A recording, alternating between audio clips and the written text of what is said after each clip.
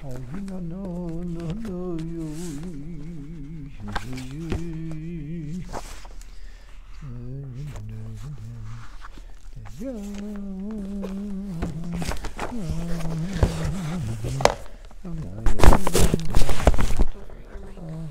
your mic, you just... My mic is not.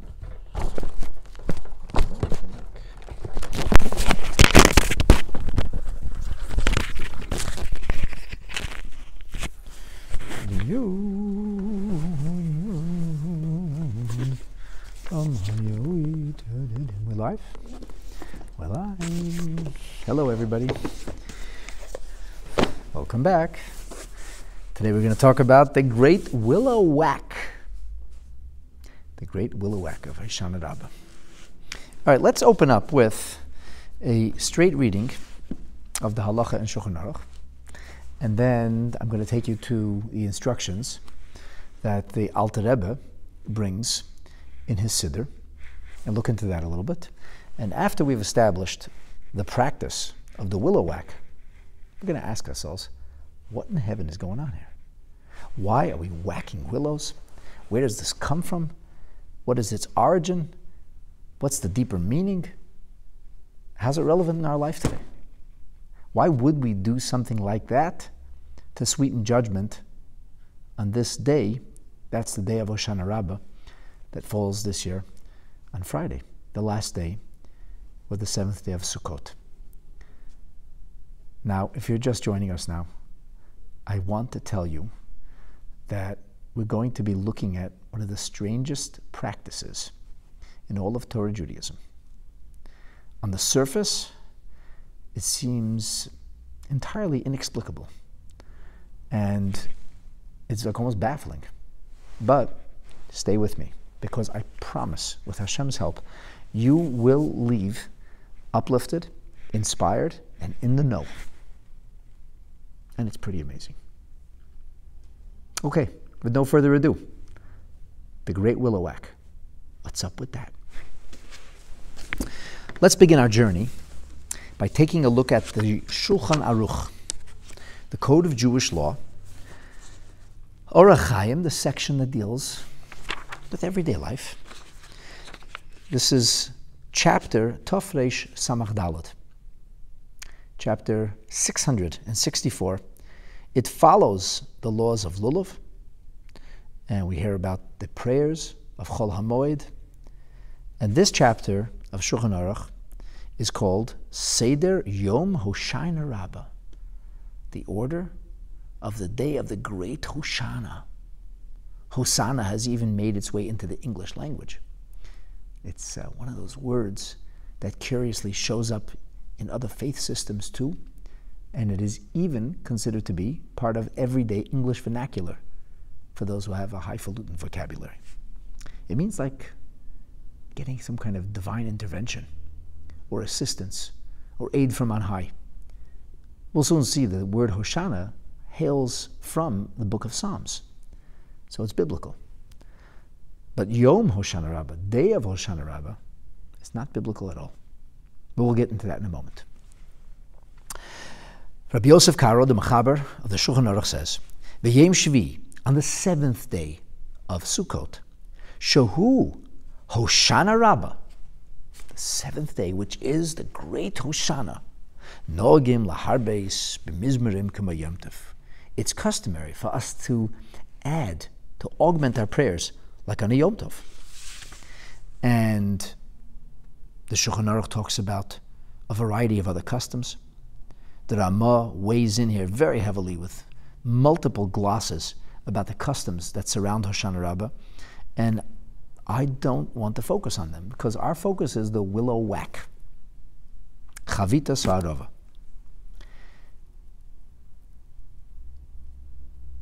The Shulchan Aruch goes on to say that this is connected to the notion that Sukkot is the time when Hashem judges the nature of hydration, what our water supply will be like.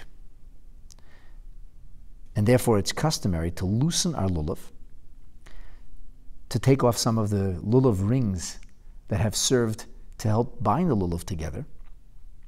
And we are going to be encircling the bima not once, but 7 times today. Then the Shulchan Aruch says, 𝗪𝗪𝗀 𝗪𝗲𝗶𝗴𝗪. In addition to the lulav that has hadassim, myrtles, and aravot, willows, bound to it, held together with an esrog. In addition to this, we take an arava on this day. This is milvad arava shebelulav, separate from the arava of the lulav. And the Shulchan Aruch says, ve'ein mevarchin aleha. No blessing is recited. So it is not the fulfillment of a mitzvah, not even a rabbinic mitzvah. Clearly, it's a custom. The Shulchan Aruch talks about the size of this arava, or at least how many leaves are necessary. Bad echad. Just one leaf is good enough. Even one branch, one twig is good enough. Although that is not our custom, as you'll see in a moment. And then, in the end of Seif Daled, the 4th section of this chapter of Shulchan Aruch, Rabbi Yosef Karo finishes with the words, 𝗪𝗂𝗶𝗹𝗶𝗺 al hakarka. We whack the ground, or al hakli, or on some other artifact, pa'amayim o shalosh, 2 or 3 times. The Rama says that some say you have to actually wave it first. And he says it's customary to wave the willow and then whack it. The Alter Rebbe's Shulchan Aruch, unfortunately, does not exist on this chapter. And the reason is because there was manuscript that was lost in a fire, and unfortunately we don't have it. However, the Alter Rebbe does put instructions in his Siddur. And there, after the prayers of Hoshana Rabba, and they're fairly long, they're called the Hoshanot prayer, the Alter Rebbe says, V'yachar kach, and after reciting all these prayers, notel biyado ha'arava, you take in hand the willow, 𝗕𝗿𝗶𝗴𝗴, and you whack it 5 times, bekarka, on the ground. And he says this is kedei, in order, 𝗪𝗵𝗆𝗃, that's to sweeten this Kabbalistic idea of 5 judgments. So their judgment comes in an array. The array is 5 levels or dimensions of judgment. The purpose of whacking this willow is to sweeten the judgment. And because there are 5 dimensions in divine judgment, we whack the arava 5 times. Now it's interesting that the Alter Rebbe leaves out the notion of whacking the keli, the artifact, and emphasizes 𝗕𝗿𝗶𝗴𝗃, or 𝗕𝗿𝗶𝗃, we whack the ground. The Alter Rebbe also doesn't say 2 or 3 times. He says we whack it 5 times. If one takes a look in the Rambam says in Hilchos Lulav,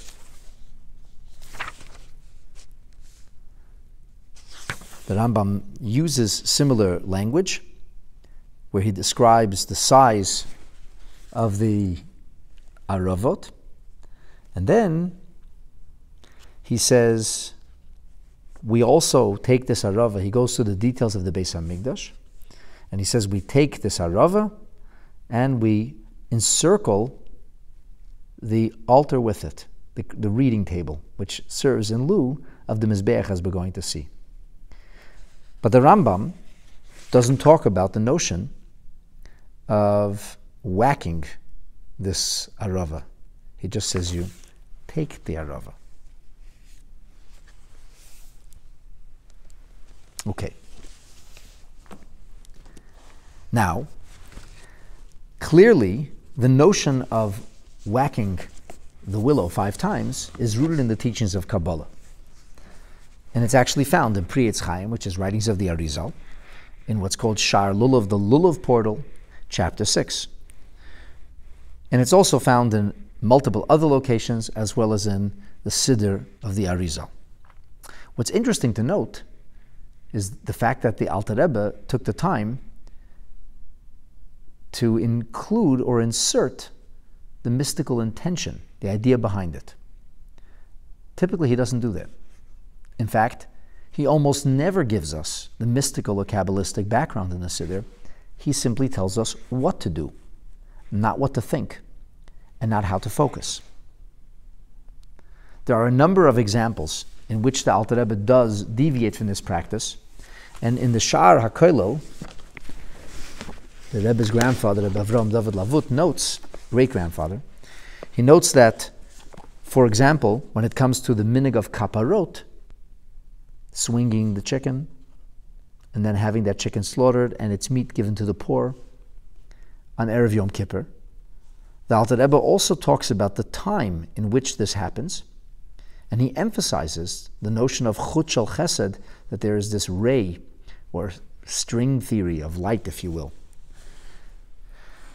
So why does the Alter Rebbe bring down that mystical idea? And the 𝗪𝗪 says, this is because there were those who cast aspersion on that custom.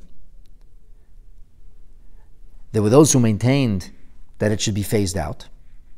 However, Rabbeinu Hai Gaon, one of the most important Geonim, speaks of this in very strident terms, and the Arizal talks about it as well. And so it seems that the Alter Rebbe felt compelled to bring the reasoning of the Arizal so as to justify and explain why we actually follow through in this fashion.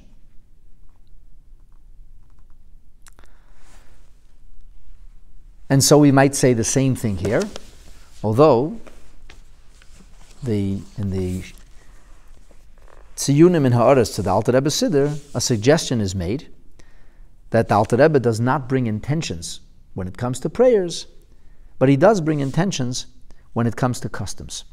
And that's because customs don't always have clear sources. The prayer is a prayer. The custom, what are we doing? Why are we doing this? Where does it come from? And are all these details actually important? Because those are questions people might ask. That's why the Alter Rebbe includes details, mystical details. And the Shar Tziyunim of Ha'aretz points out that this is the case with regard to kaparot, as we just mentioned. It's also the case with regard to tashlich, that stroll to a brook of running water that we do in the afternoon of Rosh Hoshana, reciting prayers and what people proverbially call casting their sins into the water. But it's really more about being at a place where there is kindness, because water represents kindness, especially when it's running.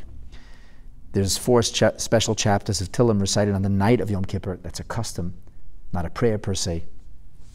And here we have the Alter Rebbe giving us reasons. Another example is the notion of pouring wine out of our cup to get rid of the af, or divine anger, on the night of Pesach at the Seder. So the Tziyunim V'Hara suggests that when it comes to customs, the Alter Rebbe feels compelled to share mystical reasons. We're going to come back to this. But first, we're going to make a big hakafa, pun intended. We're going to go for a big circle.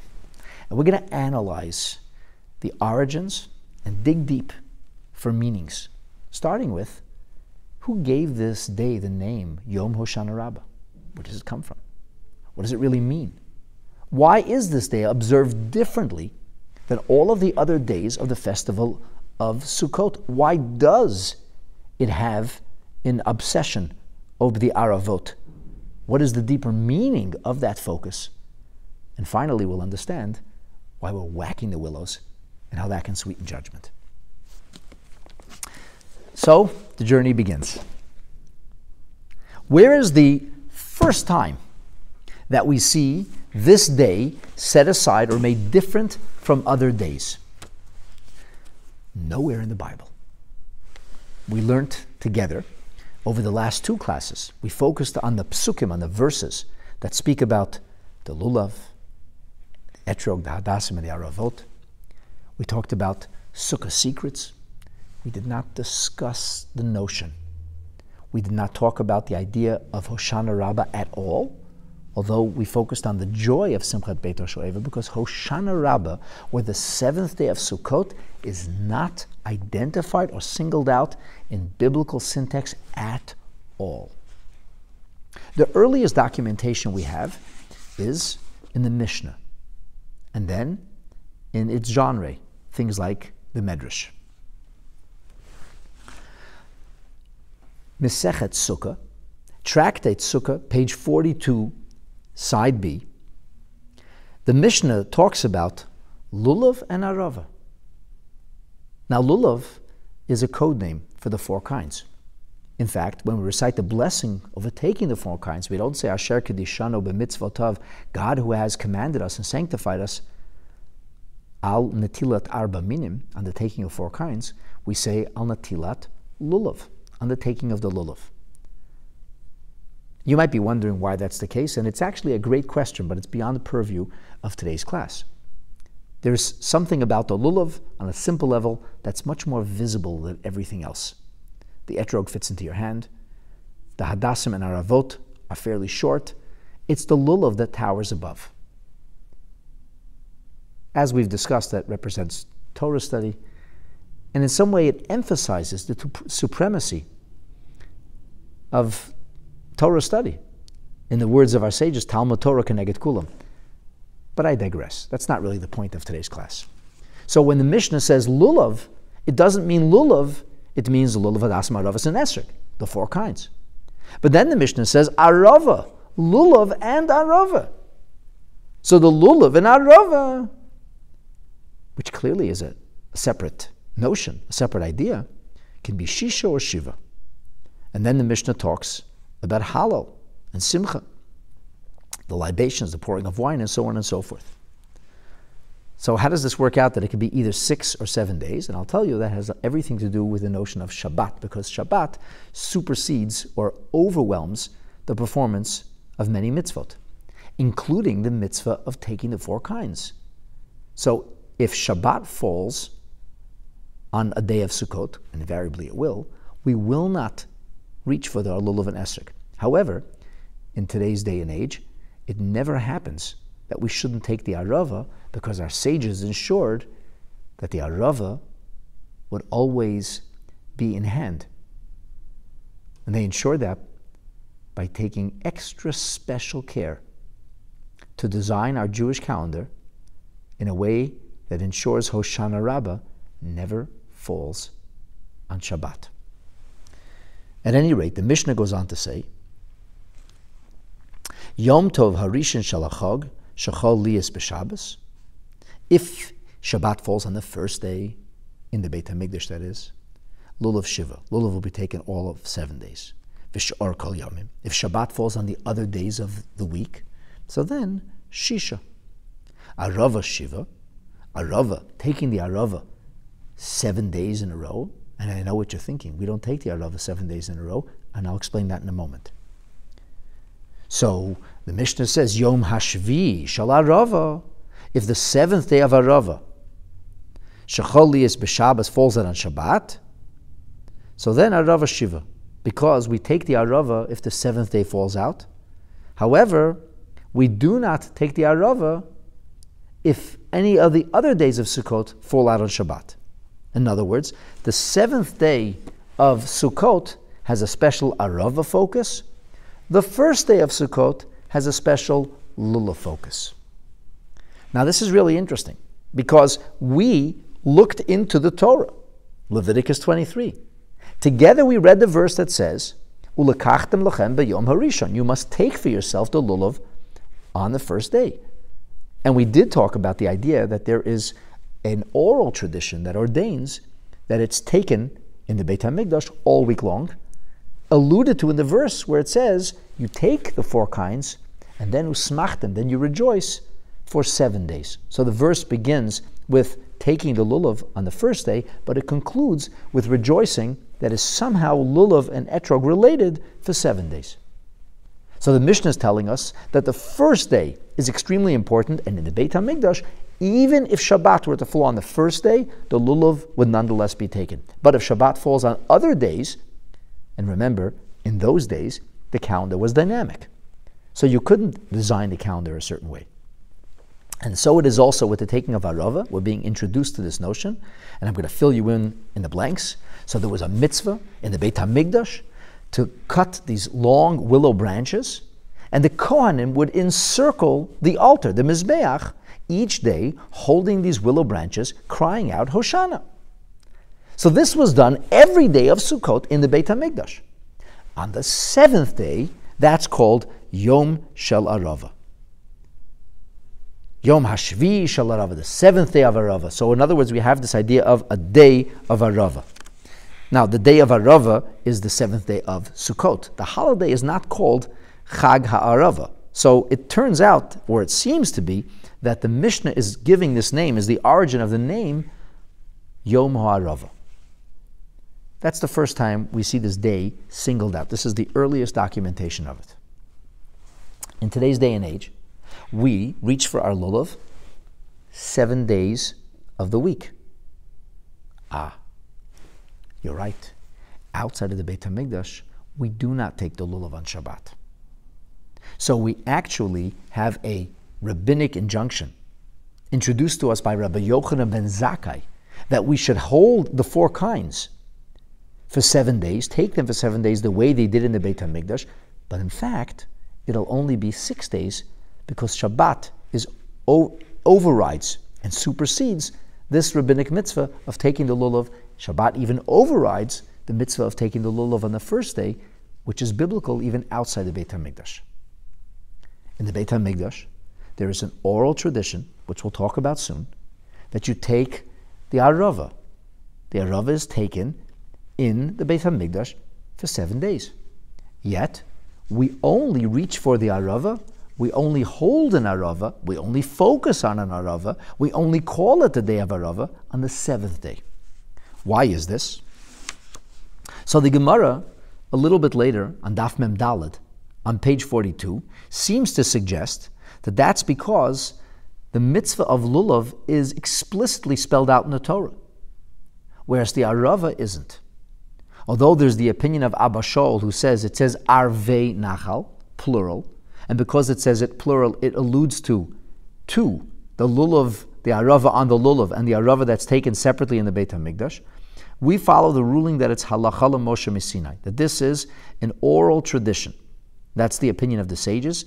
I'll soon share with you the words of the Rambam. That's what we follow. It's an oral tradition that goes back to Moshe Rabbeinu. In the Beit HaMikdash, the 𝗪𝗪𝗪 is taken. And because it isn't spelled out openly in the Torah, the Gemara tells us, we don't reach for the 𝗪𝗪𝗪 7 days or all week, rather only on the 7th day.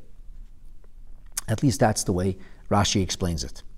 According to the Ran, he explains it in the following fashion. He says, taking of the lulav outside of Eretz Yisrael is something which is done as zecher lemigdash, as a memorial of the Beit HaMikdash.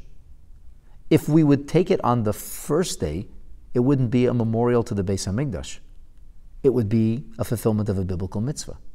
There is no other particular day in which we should reach for our lulav and esrog. So in order to indicate that this is in lieu of what used to happen in the Beit HaMikdash, we take the lulav and esrog for 7 days. However, when it comes to the 𝗪𝗪𝗪, the Ran says, outside of the Beit HaMikdash, there's no mitzvah to take an 𝗪𝗪𝗪. And therefore, it wasn't necessary to have an institution of 𝗪𝗪𝗪, an injunction of taking an 𝗪𝗪𝗪 all 7 days. By emphasizing the 7th, the most important day in the Beis HaMikdash, we could have a memoriam of the Beis HaMikdash and fulfill this custom. So in summation, what I've introduced you to is the oldest source of 𝗪𝗪𝗪, the oldest documented source, and that's a Mishnah. The Mishnah indicates that the 𝗪𝗪𝗪 was taken in the Beit HaMikdash alongside the lulav. This was an activity performed by the Kohanim, not the entire crowd or nation. We do this in today's day and age to commemorate what happened in the Beit HaMikdash. In the same way we take the lulav all week to commemorate what happened in the Beit HaMikdash, we reach for the 𝗪𝗪𝗪 on the 7th day of Sukkot to commemorate the 𝗪𝗪𝗪 of the Beit HaMikdash. And we see that the Mishnah calls it Yom Arava, the day of Arava, and the reason that the Mishnah calls it the day of Arava is because, well, the 𝗪𝗏 was taken.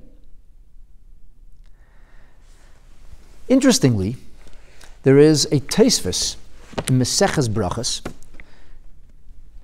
something similar that's found in the Siddur of Reb Saadia Gaon as well. And there, the day is referred to clearly as Yom Arava.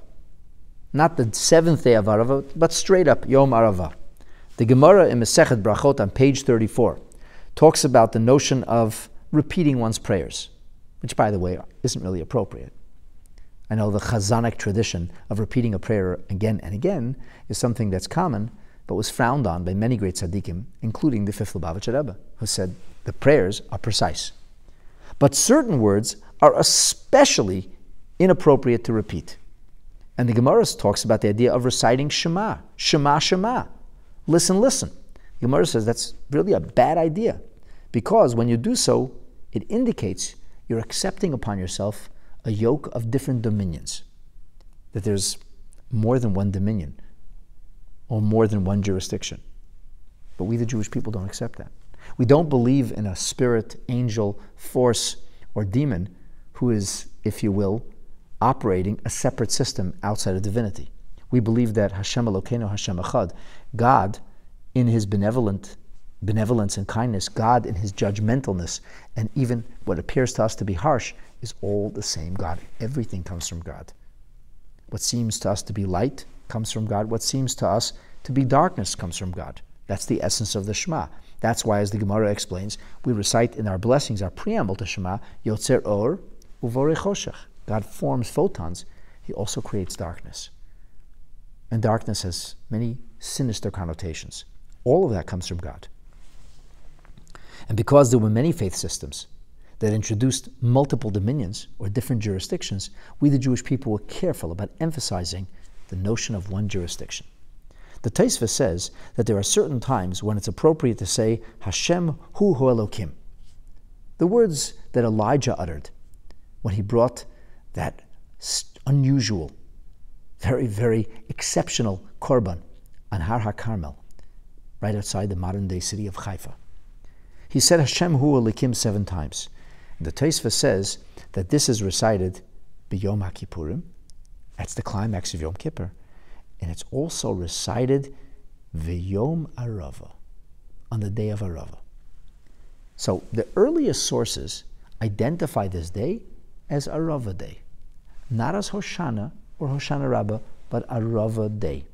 The Mishnah seems to call it Shvi'i Shel Arava, 7th of Arava, and the Tosfos refers to it clearly as Yom Arava, indicating that the theme of this day is very much encapsulated by the Arava. Now, the earliest we see of its being referred to as Hoshana or Hoshana Rabba is when we take a look in the Medrash. So let me share the words of the Medrash Rabba with you, and then we'll go on to the Medrash Tillim. The Medrash Rabba, in chapter 37 of Leviticus, actually talks about the notion of vows. I'm mentioning this because we will come back to vows soon. This is an important piece of the puzzle. But it talks about the idea of commitments, promising to be charitable, to share, and to care with one's wealth and affluence. And the Gemara, the Medrash talks about the importance of this. And then the Medrash relates a narrative. Chad Zman b'Yom Hoshana, once on the day of Hoshana, Yahavale Intese Asara Pulsin. On that day, he gave 10 gold coins, or 10 dinars. So what's interesting here is, number one, we see the name Hoshana, the oldest source, the Medrash Rabba on Leviticus. And we see that that day of Yom Hoshana, the day of Hoshana, is related to the concept of tzedakah and fulfilling one's vows. An important detail that we'll come back to in a moment. But continuing to focus on the name of this day, I want to take you now to a medrash that only came out in print in the 19th century from manuscript. A man named Shlomo Buber publishes the Medrash Shochar Tov, as it was called, the Medrash Tehillim. And there, in the 17th verse, 17th Psalm, this is the same Medrash Tehillim I shared with you yesterday, in yesterday's class. This is a little bit earlier.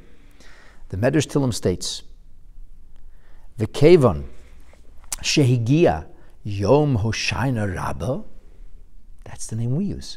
Once the day of Hoshana Rabba comes along, so the Medrash is talking about Sukkot and the various services and the special activities that were performed in the Beit HaMikdash during the holiday of Sukkot. We talk about the symbolism of the lulav. It represents victory.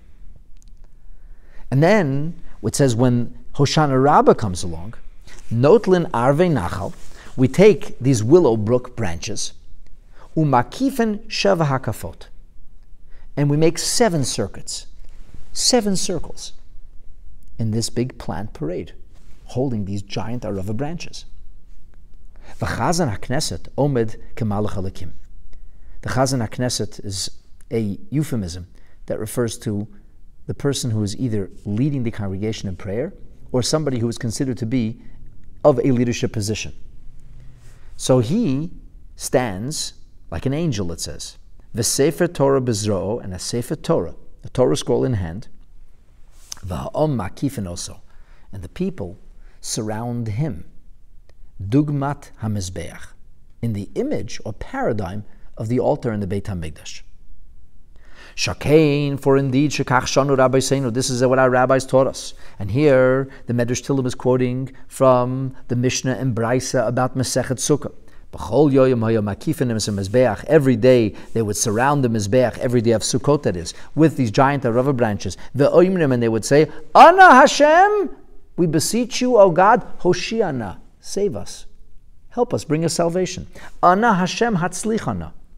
Ubayom hashavi, and on the 7th day, hayomakifin sheva pa'amim, they would go around 7 times, and this is alluded to by King David in the book of Psalms, in which he wrote in the 26th Psalm, Erchatz 𝗪𝗏𝗏𝗏, I rinse my hands in cleanliness and purity, ve'asovava et mizbachecha Hashem, and I encircle your altar, O God. So the Medrash Tehillim is actually talking not about what happens in the Beis HaMikdash, but what we do to emulate or to follow what used to happen in the Beis HaMikdash itself. This is really interesting. So in the Beit HaMikdash, Kohanim carried giant arava branches. We will have the arava branches in our hand. Unlike the plant parade that was performed in the temple, we are circling the reading table. An important member of the community is going to be holding a Torah scroll. And that becomes, if you will, like the Mizbeach. The Mizbeach was the mechanism through which we were able to receive Hashem's blessing. We were able to download all kinds of needed energy and operating ability. And that's what happens at the reading table. When we read the Torah on Shabbatot and special days, we're able to draw inspiration, guidance, and a deep-seated sense of spiritual conviction and strength. So when we have at the reading table a human being who assumes the role of an angel holding a Torah scroll, it's appropriate for us to encircle the reading table in the way the Kohanim in antiquity would encircle the Mizbeach, the altar in the Beit HaMikdash. And clearly the Medrash Rabbah spells out the name. This is Yom Hoshana Rabbah. This is the oldest source that I was able to find for the modern day assumption or modern day name that we give the 7th day of Sukkot. What is it about though? Why do we call it Hoshana Rabbah? Well, the Medrash seems to indicate it comes from the term Hoshana. Hoshana means save us. And because that was the prayer they would say when they were holding these giant arava branches, and because they would do it 7 times, and because we're holding arava branches and we're saying Hoshana, which is really, if you will, the general name for the prayers that are recited all of the days of Sukkot with our lulav, but especially on the 7th day of Sukkot, we recite many Hoshanot in the image of the verbiage, the syntax of Psalms. So therefore, because we recite many Hoshanot, it makes sense that we should call it Hoshana. The 𝗪𝗂𝗄𝗯𝗯, who's a contemporary of the 𝗕𝗿𝗶𝗵𝗴, who wrote a halachic compilation as well, simply states, because we're saying many added prayers, as the Shulchan Aruch says, that's why we call it the day of Hoshanot. Hoshana means help us please. Supplication. Many prayers, lots of supplication. It's a unique day. Of all the days of Sukkot, this is the day we pray most. We call it the day of Hoshana Rabba, or great supplication. We'll take a look now, though, at the words of the Rokeach. The Rokeach is the 11th century star pupil of Rabbi Yehuda HaChassid. And Rabbi Eliezer Rokeach, literally the perfume maker, Rabbi Eliezer Rokeach has this phenomenal, fascinating commentary on the Siddur. And there, the Rokeach speaks about this day, which is called Hoshana Rabbah. And he suggests the following, and I'll read to you from what he writes. He says, B'yom zeh, on this day, Iker hadin al hamoyim. This is the day in which God judges with regard to water or hydration. You heard that in the Shulchan Aruch. This is significantly earlier than the Shulchan Aruch, precedes it by centuries. But he adds something that the Shulchan Aruch does not allude to. And it seems to me that this is perhaps understood from the syntax of the Medrash Rabba we mentioned a few moments ago. He says, the reason that this happens on that last day of Sukkot is Shebo over Bibal Ta'achar. A little bit of background here.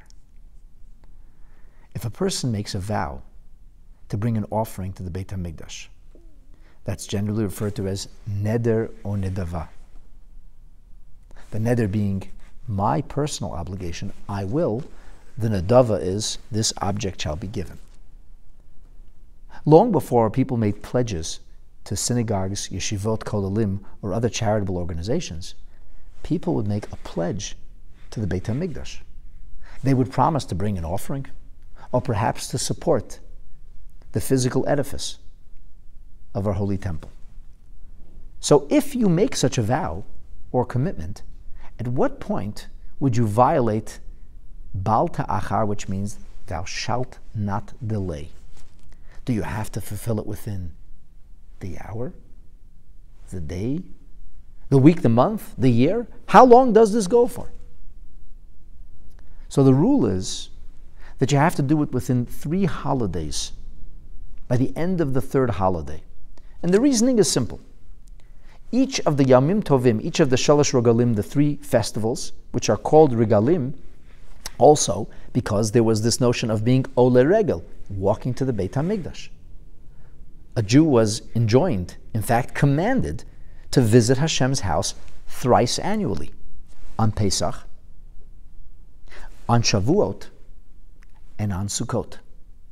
So if somebody makes a vow during the course of the year, at when will we say the 3rd festival has arrived? Typically that would be Sukkot. You have a long winter, lots of time to make vows. You should have taken care of your vow on Pesach. But if you didn't, you still haven't violated the negative mitzvah of Bal Ta'achar. Don't tarry or delay. If you didn't take care of the promise or commitment by Shavuot, it's not good. You're leaving a positive mitzvah on the table, but you haven't violated a negative commandment. At what point would you really violate this? When Sukkot ends. Because Shmini Atzeret is considered to be a festival unto itself. So the last day of Sukkot is the last day when you can fulfill this vow. And if the Chag, if the Sukkot passes us by and you still haven't fulfilled it, it's not Shmini Atzeret, it's on the last day of Sukkot, the 7th day of Sukkot. The Rokeach says, Ube'ovin nedarim, and because of the sin of not keeping one's promises, not following through with commitments or vows made to Hashem, Geshamim netzarim. That's why the rainfall might not come in its appropriate time.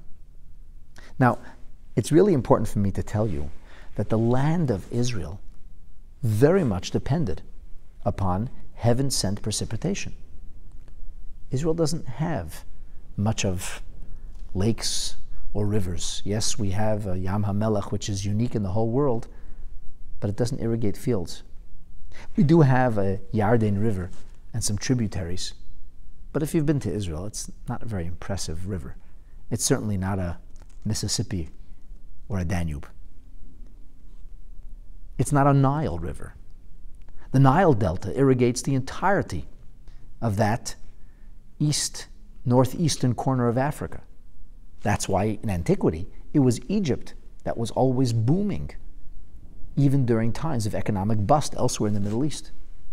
Because when there was no rain, they were able to irrigate the fields and continue the economy by means of stimulating agriculture. Israel has a lake. It's called Kinneret. It's a great lake. So anything found anywhere in the world is going to be found in Israel, and that's part of its miraculous nature, as the Gemara tells us in the end of Masechet Bava Basra. But the fact remains that the Kinneret very much depends on rainfall. And oftentimes, when there isn't rain, the Kinneret evaporates quickly. And sometimes it can sink very, very low. So how does the Israeli economy, which in antiquity was an agriculturally driven economy, not computer science, we weren't the startup nation then, how does the country succeed? The answer is rain, precipitation. There is an entire Masechet, an entire tractate called Ta'anit, which is dedicated to what we do when it doesn't rain. And we believe that that's not a phenomenon of nature, stuff that just happens. We believe that's all by the hand of God. Of course, God could use nature, but the point is, it's all heaven-driven. And when things aren't right for us, we are told in Masechet Ta'anit, and the Rambam talks about this in the outset of the laws of Ta'anit, we can't, as Torah Jews, say, well, stuff happens. Rambam calls it a cruel way to live. It means life has no meaning. Stuff happens. Instead, a person has to see everything that happens as the hand of Hashem. The Rokeach tells us precipitation would be withheld, which means our gashmiut, our material wealth, our affluence, our prosperity. The word gashmiut, which means materiality or material prosperity, comes from the Hebrew word geshem, which means rain. And because we wouldn't fulfill our vows, our promises to share the wealth that God gave us as we promised we would, we might lose those blessings. So precisely because ba'oven nedarim geshamim ne'atzarim, v'lachein, therefore says Rokeach, yeshev be'akadosh baruch hu b'din ala moyim. God sits in judgment over the notion of precipitation of water. There was no day in which more offerings were brought, says the Rokeach. There weren't so many different types of offerings brought, like the day of Hoshana Rabba. He says, 𝗕𝗿𝗶𝗴𝗴𝗴, they would literally tie the animals with brooms of willow. As it says in the end of Psalm 118, which is a part of the Hallel, Isru Chag ba'avosim, tying with cords. But he says that's a euphemism for willow brooms. Va'imrim, we say, Rebbeinu Shalom, dear God, Master of the universe, Masha nodarnu hivenu, that which we vowed, we have brought. V'ha'anofim sha'asarnu biyadenohim, and the branches that we have, so to speak, bound or tied our obligation and their fulfillment are in our hands. Hoyel v'lo yatzarnu mitate, since we have not restrained from giving, please God, reciprocate. Gam ata al ta'atzar gshamim, you too, please, don't restrain the rain. Don't hold it back. Neder toloi beruach pinu, vows have everything to do with the breath of our mouth. Yashev ruchai yizlu mayim, God has his wind blow, and then rain arrives in plenty. So we made our vow. We did what you asked us to do. Asinu masha tzivitanu. And 𝗕𝗿𝗄𝗃𝗪𝗔 𝗪𝗔𝗪, just like the willows grow up in the water. Remember, they're brook willows, not weeping willow trees. Kach ten lanu mayim. Please, dear God, give us the rainfall we need. Give us the water. Hydrate us. Ensure that we're successful, that we prosper, and that we're able to feed our families, our loved ones, and our nation. And 𝗥𝗯𝗯𝗯 says, "V'osim yom gadol shehu seif shana." We make a big day out of this. This is like the end of a period. Ve'omrim, we say, "Hoshia et 𝗪𝗵𝗰𝗄𝗯." Dear God, we say, please save your nation. That's a quote from the book of Psalms. We find it in the 28th Psalm, verse 9. Ba'al Shem Zeh, and it's by virtue of this notion, Korim Oto Hoshana Rabba. That's why we call it Hoshana Rabba. So it seems to me, and I'd like to humbly suggest that Rokeach is building on the Medrash Tillim. I'm assuming he saw some version of it, or one of the manuscripts. He's building on the idea talked about in the Vayikra Rabbah that links it to the concept of a neder, or a vow, or tzedakah. And I think Rokeach had his own sources.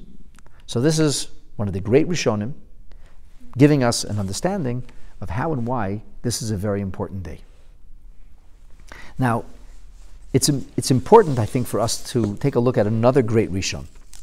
Unlike the Rokeach, who lived in Eastern Europe or Germany, this is a Rishon who lives somewhat later, I believe, or perhaps maybe in a similar time.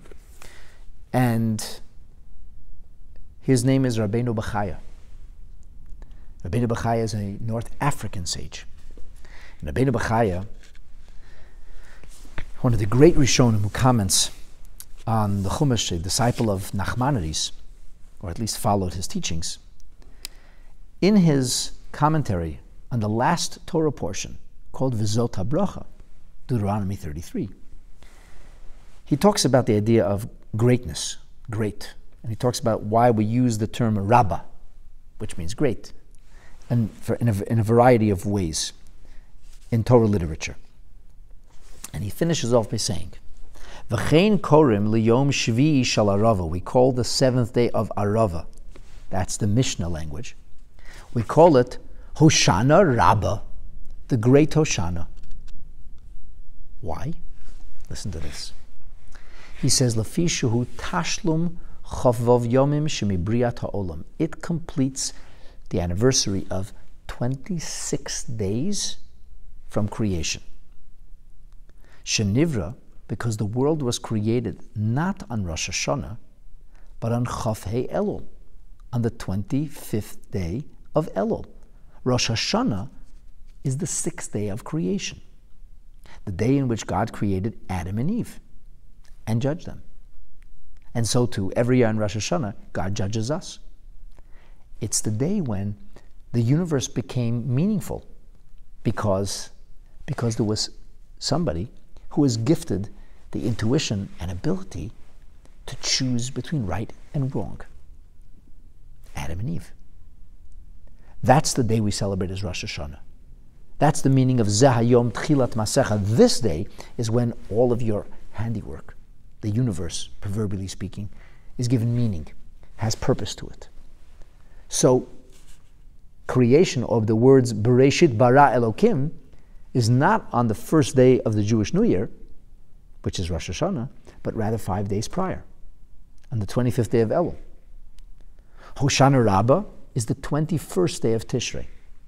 So if you make the count, from the 25th day of Elul to the 21st day of Tishrei, you have 26 days.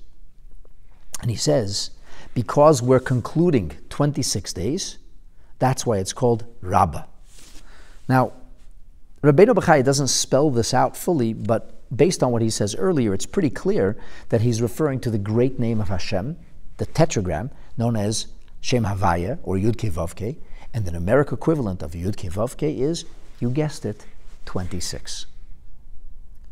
So Rabbeinu Bechaya identifies this day as a great day of importance because 26 days have unfolded Incidentally, there's a lot about the number 26 and God's benevolence and kindness. For example, we say, 𝗪𝗓𝗪𝗂𝗓𝗃, it's called Hallel HaGadol, not the Hallel we refer to as Hallel, but rather the Hallel that's found in the end of the book of Psalms. And we recite it every Shabbat morning, and it has 26 stanzas, and that corresponds to 26 generations that existed without the Torah. And that was a world sustained by divine benevolence. That's why we say, 𝗪𝗓𝗪𝗂𝗓𝗃, for his kindness is everlasting, or le'olam, for the world, chasto. It was Hashem's kindness. The whole purpose of creation was that the Torah should be given and actualized. So this notion of 26, insofar as creation is concerned, shows up in multiple places in Torah literature, and that's why 𝗕𝗏𝗪𝗶𝗴𝗃 says the idea of reaching a point of judgment is actually on the 26th day from Bereshit bara Elokim. And that's why it's not just called Yom Hoshana, but Hoshana Rabba, connected to the great name of Hashem. Now, there are others who add a little bit, augment this and add a little bit further. There's this idea that the name of HaKadosh Baruch Hu, 𝗕𝗿𝗶𝗺𝗃, is also connected to the notion of God's singularity. So the Matei Moshe says this. He says, HaKadosh Baruch Hu, Almighty God, said to Abraham, Ani Yachid v'ata Yachid. One God. Just one Abraham. Etein levincha yom hamiyuchad. I will give your children a special day, 𝗪𝗶𝗹𝗺𝗪 avonateim, in which they can seek absolution, atonement for their iniquity. Now I know what you're thinking. It must be Yom Kippur. Interestingly, the Matei Moshe says no. V'zehu Hoshana Rabba. And this is Hoshana Rabba. Why? Ki shem 𝗕𝗿𝗃𝗃, which is the name that God used when he introduced himself to Moshe Rabbeinu at the burning bush, conveying to him that he was with his people, feeling their pain. In other words, God is always with us. Is Bigematria has the numeric equivalent of 21. Hoshana Rabbah is the 21st day of the new year. Avraham Yachid, the words Avraham, Abraham, the only, also has the notion of the gematria of 21.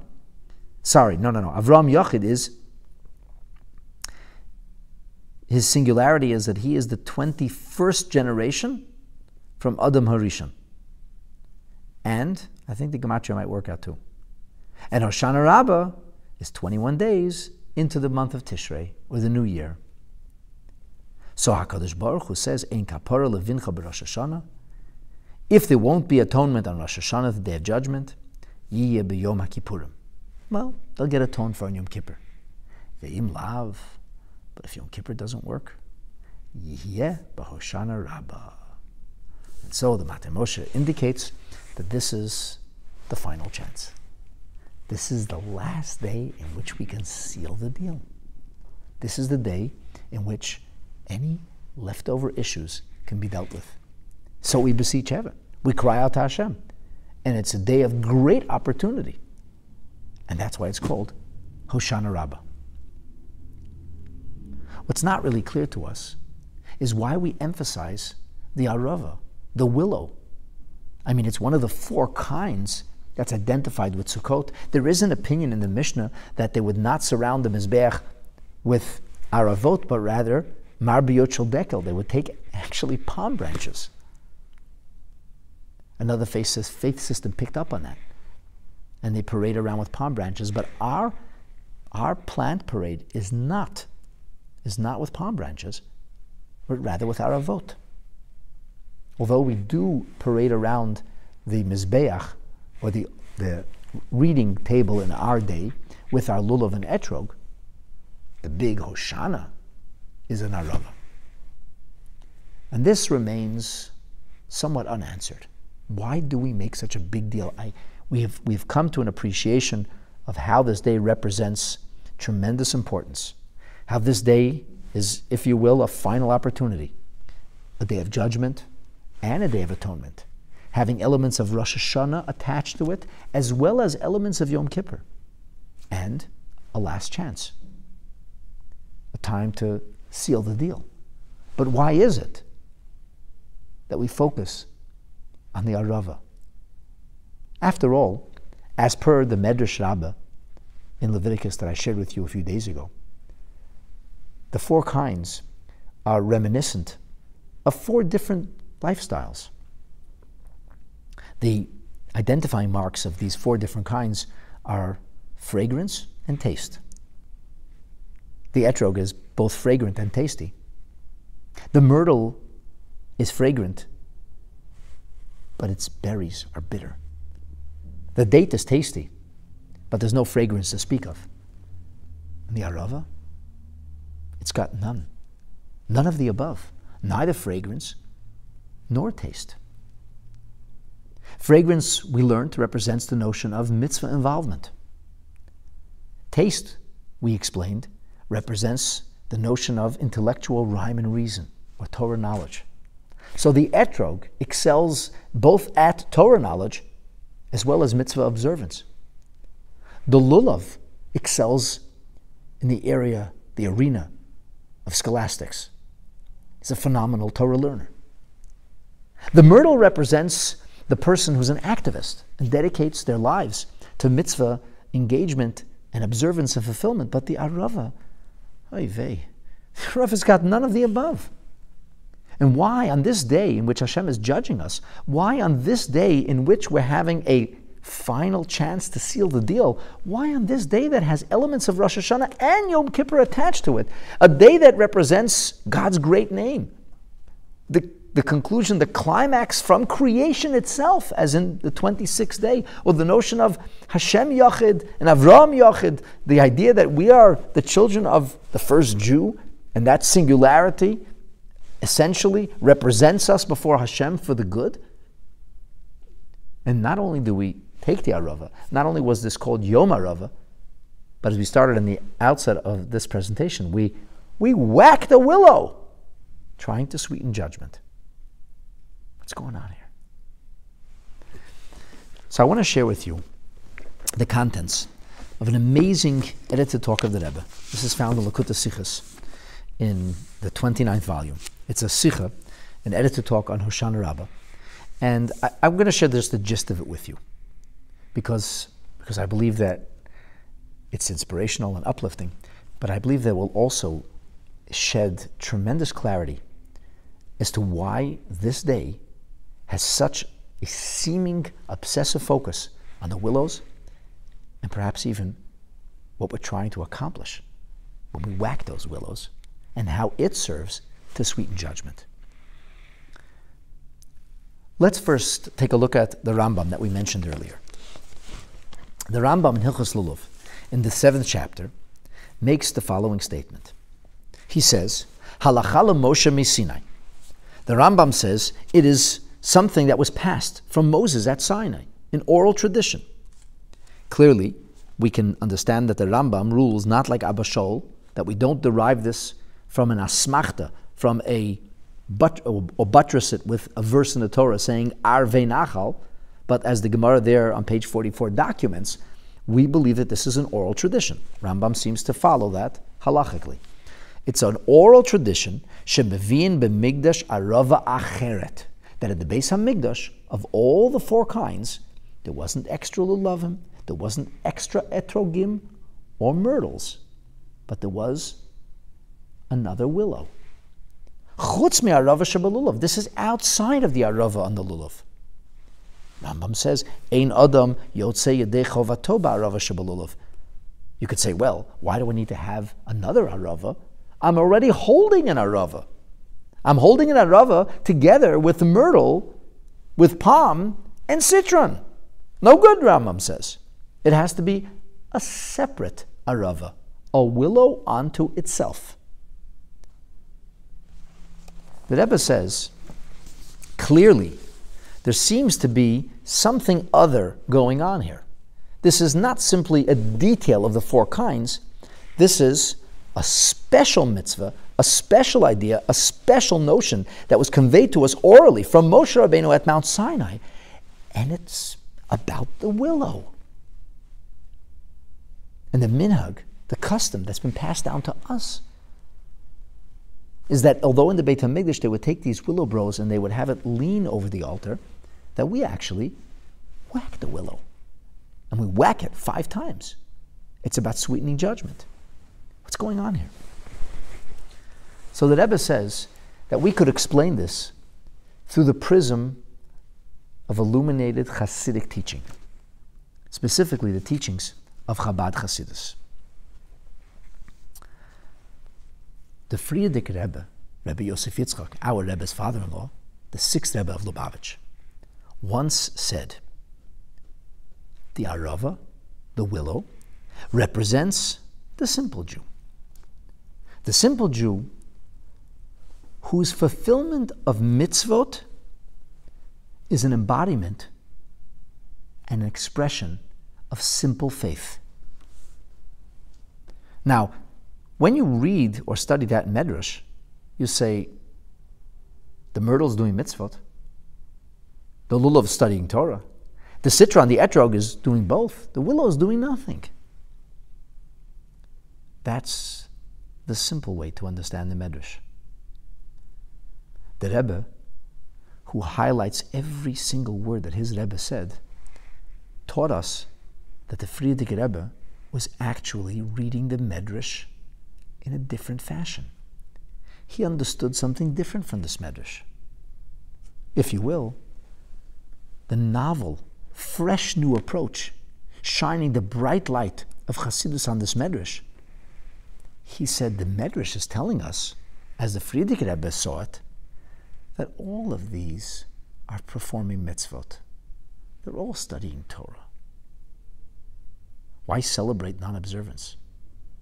Why pat non-observance on the back?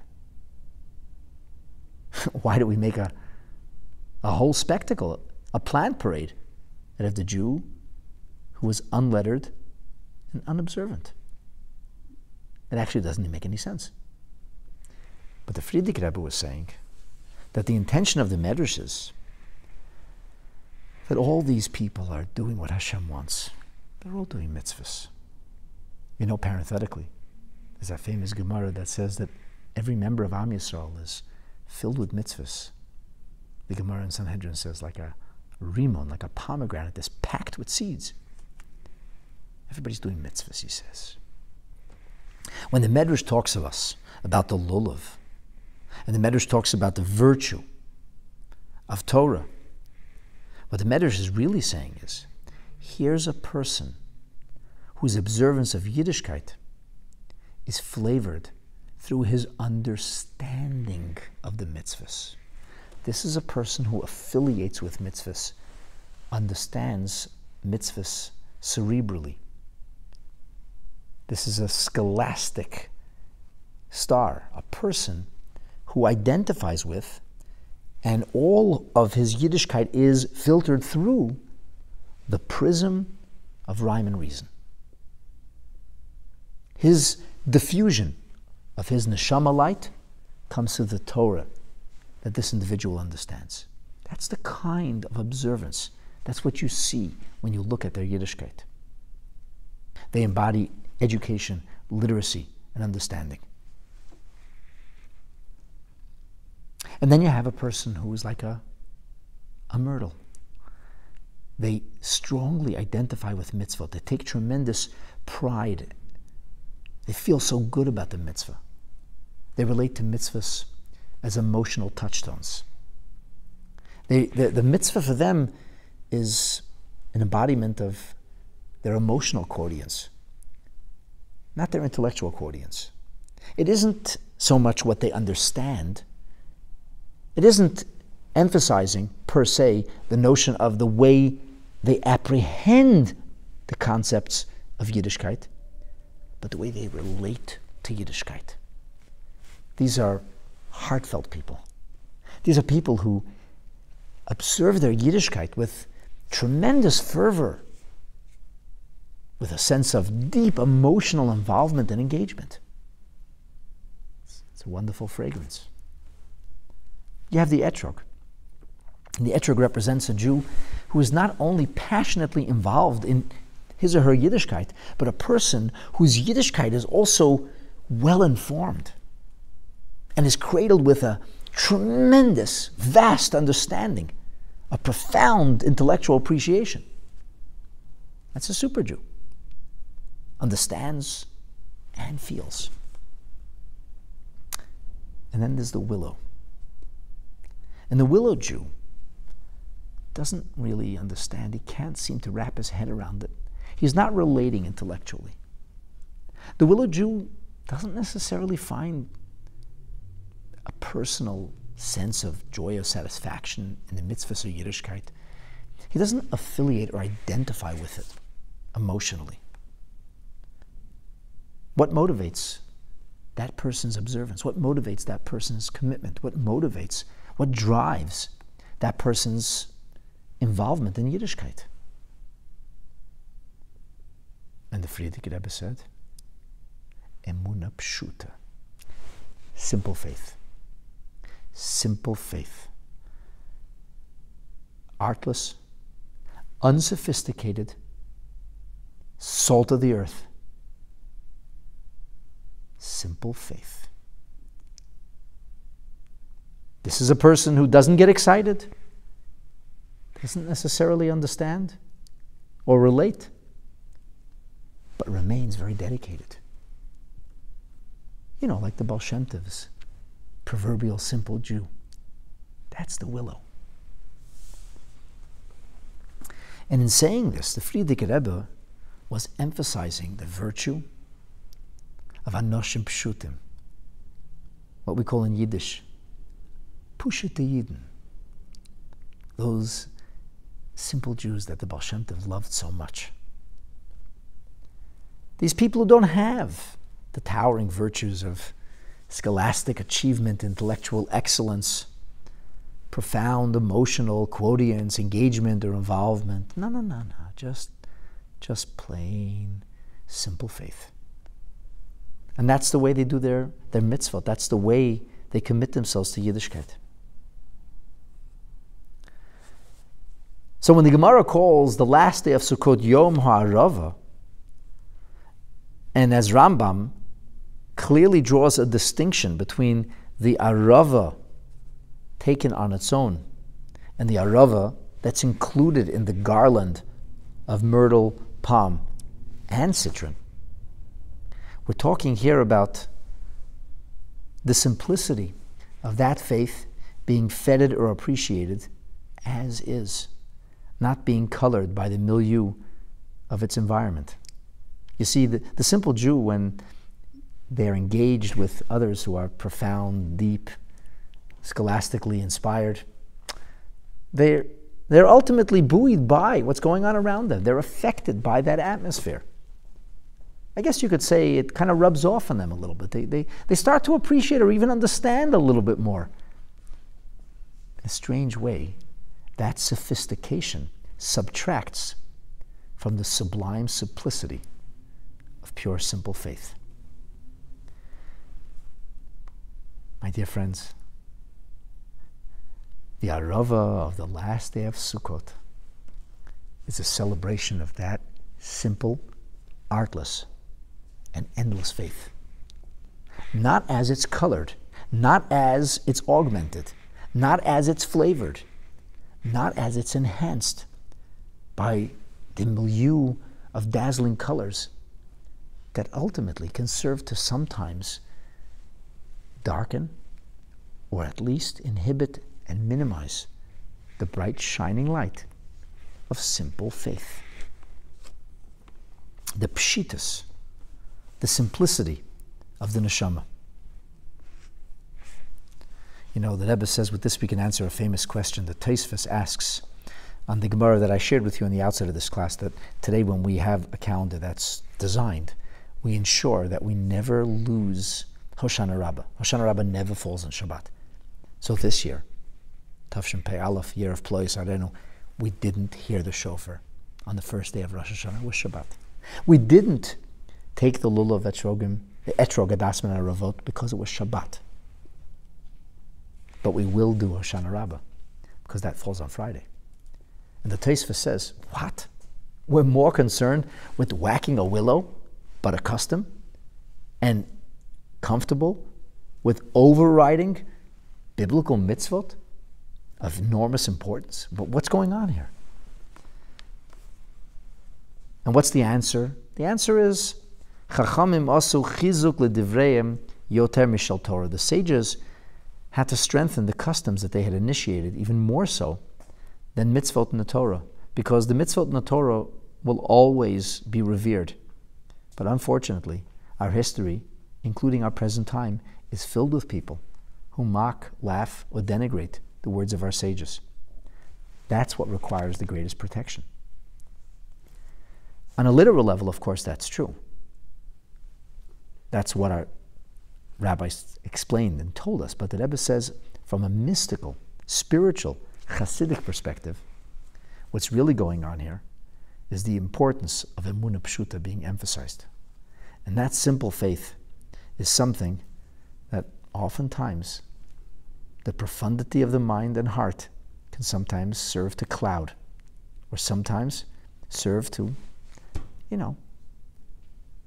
cover, conceal, and obscure that simple faith. And our sages understood that that simple faith is ultimately the foundation of it all.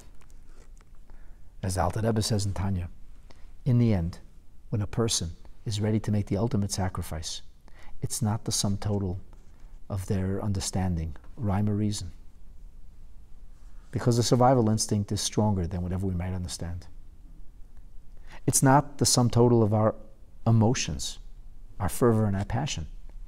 Because the feeling of wanting to stay alive can be more powerful than any kind of cause we might commit ourselves to. The Alter Rebbe says that Mesiras Nefesh, making the ultimate sacrifice and the ultimate commitment, hails from the deepest, profoundest, and simplest essence of the neshama. It's that essence of the neshama that we bring forth, that we celebrate and actualize on Hoshana Rabba. And I don't know if this is correct, but I'm just going to venture to say this. Sometimes you have to really shake it up. Our custom isn't to wave the arava, to whack it. Some have a custom of waving and then whacking. We just whack that arava because, when you whack it, that's how the deepest essence comes out. It's like the olives that you squeeze or crush in order to get the oil from. We whack the arava. We seek to sweeten judgment. Because in the end, the deepest connection we have with Hashem is not the sum total of our hearts or minds. These are external virtues. We are 𝗪𝗵𝗰𝗸𝗪. We are Hashem's special children. A child is a child not because they can engage you in intelligent conversation or because you have a loving or meaningful relationship with them. A child is a child because a child is a child. Because you can't do away with that connection. We are Hashem's children. Avraham was Yachid. Hashem loved Avraham because he was Avraham. Hashem loves us. He loves us because we are his special children. Perhaps that's the essence of whacking the willow. It's clear from the Rebbe's teaching, as he explains the Frierdiker Rebbe's teachings, that the willow represents that simple faith. And maybe, just maybe, whacking that willow to sweeten the 5 judgments enables us to bear and to express the deepest part of who we really are. And with that,